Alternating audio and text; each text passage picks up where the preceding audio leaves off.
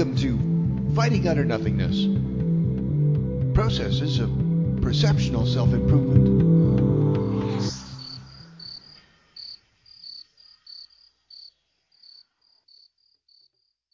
I used to always be psychologically falling into bottomless depressions, angers, fears, and frustrations. I was a helpless victim to emotional gravity. I'd been looking for ways to stop constantly falling, and I found a clue in one of my favorite works of literature.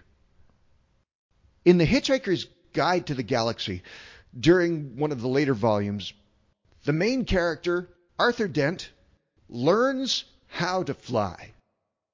According to the book, you fly by jumping off somewhere high, and in the middle of falling, you completely distract yourself and forget that gravity exists. It'll lose its power over you, and you find yourself flying. And that's how it works. While I wouldn't test it against gravity's grip, I do dearly love this concept and frequently apply it to the concept of emotional falling as a way to stop ourselves from being pulled down by the gravity of negative thoughts and despair. Because negative thoughts are like gravity. They burden us. They pull us down. And the more we have, the heavier we get. The more of a magnetic pull towards the darkness we feel when we're saturated by negativity. It's easy to feel like you're falling inside of yourself. And no amount of logic or reasoning seems to be able to slow your headlong slide when you start getting into your negs real hard. We've all tried to halt our negative emotional momentum at one time or another, with varying degrees of success. The human brain is a funny thing. Like a television, with practice, you can learn to change the channel, changing your psychological focus. Much like a wildly emotional child will be instantly distracted from crying, we can similarly distract ourselves from emotional falling and learn how to fly inside of ourselves. Neither I nor Douglas Adams is saying that flying is easy. The first few times the main character achieves flight, it's by accident. He falls off somewhere high and sees something that totally distracts him because it was surprising. While he was lost in thought at the madness of this object being where it was supposed to not, he suddenly realized that he wasn't falling anymore. After doing it accidentally, he has to learn how to do it consciously, to distract his flailing, falling focus by choice. In the book, Adams talks about people you can hire to wear strange costumes and jump out and distract you while you're falling. And distraction is easier when someone else does it for you. But you've got to be able to learn how to distract yourself reliably to stop your negative slide. You can't rely on other people to stop you from falling. You've got to learn how to fly by yourself. A lot of it is realizing that you have a choice. The catalysts that are goading you into falling. You are your own gravity. You're the only reason that you're falling inside of yourself. You can only take your own mental weights off. You can only take your own judgment off. You can only find the answers to your own fears and angers that are happening inside of you. You're the only one who can do it. You've got to exercise the not falling muscle. The stronger you get at making this choice, the easier it'll be to divert your attention and halt your emotional plunging. We've all occasionally fallen down a bottomless well of unhappy thought. That's how I used to live more often than not, in a state of constant emotional freefall. We have to identify when we're emotionally falling. That's the first step. We have to recognize when we're plunging into an emotional bottomless pit inside of our minds. As soon as we can see that happening, we can start to do something about it. But we have to recognize when we're allowing ourselves to fall. We have to find ways to offer us positive procedural parachutes, especially when your thoughts are stuck in an unproductive cycle. When you're circling around and around and around, it's not always about just falling down, but being trapped in an endless state. We have to be able to objectively tell when our thoughts are taking us in the wrong direction. Because that's where the choice comes from. We have to stop taunting ourselves emotionally. We have to become conscious of how we're treating ourselves.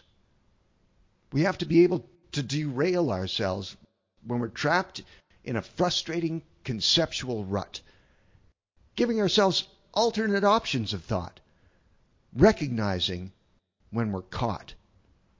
We have to create escapes from these negative states. We're not controlled by negative thoughts. We have to recognize that we create the thoughts that are happening inside of our heads. And if they're negative, it's because we're making them that way.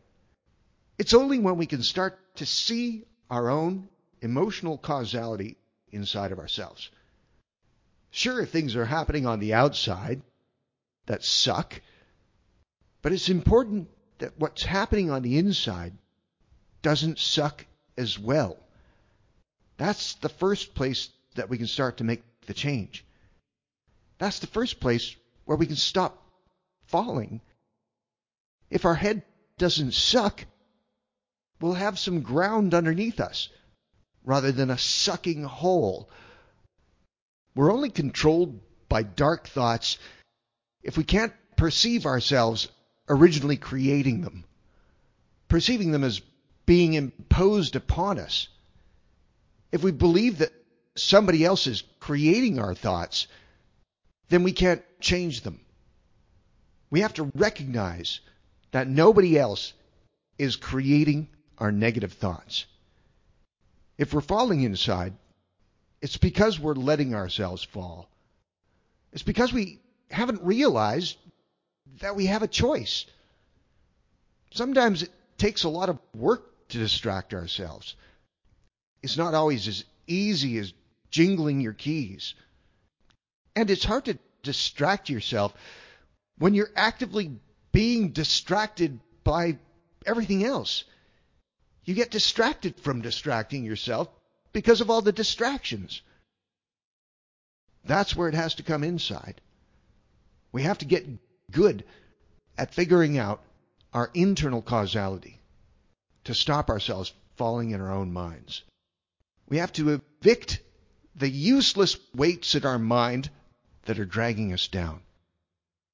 It's important that we find our own anti-gravity units inside. We're all different. We all have to develop dependable, unique processes that correctly alter our descending mental paths. Then practicing them in the heat of rampant negative mental conceptualization. Because you're going to challenge yourself. Your negativity will laugh at your attempts to fly, to distract yourself from it. It will be large, it will be wrong, and it will be loud. And it'll be hard to tell yourself differently in the face of it. While it's yelling at you, it's negative foolery. Once you get good at it, you're not so easily influenced by awful external examples. You're not so easily tripped into a negative slide by somebody else's despair, by somebody else's free falling into negative air. We have to dig inside ourselves and find ways to reclaim that part of our brain that allows us the previously mentioned childlike choice of emotional change, removing the seeming autocratic control of our repeating negative thoughts in which we habitually get caught. Once we learn how to consciously distract ourselves from falling inside, finally free from the gravitational pull of unnecessary psychological burdens, we'll be able to reliably fly in our minds and regularly leave the bottomless negative pits behind. We'll have a choice, choosing to not let gravity pull us down. So learn to fly, my friends. Give yourself the choice of defeating gravity whenever you feel its emotional pull dragging you down and you're falling and you can't see a way to stop. Jingle some keys in front of you. Distract yourself by other thoughts. Give yourself a choice by exercising your muscle of emotional flight. We've got to make the choice to fly. It's the only way we can. If you don't learn how to fly, we'll just be falling. You have a choice. Learn flight, my friends.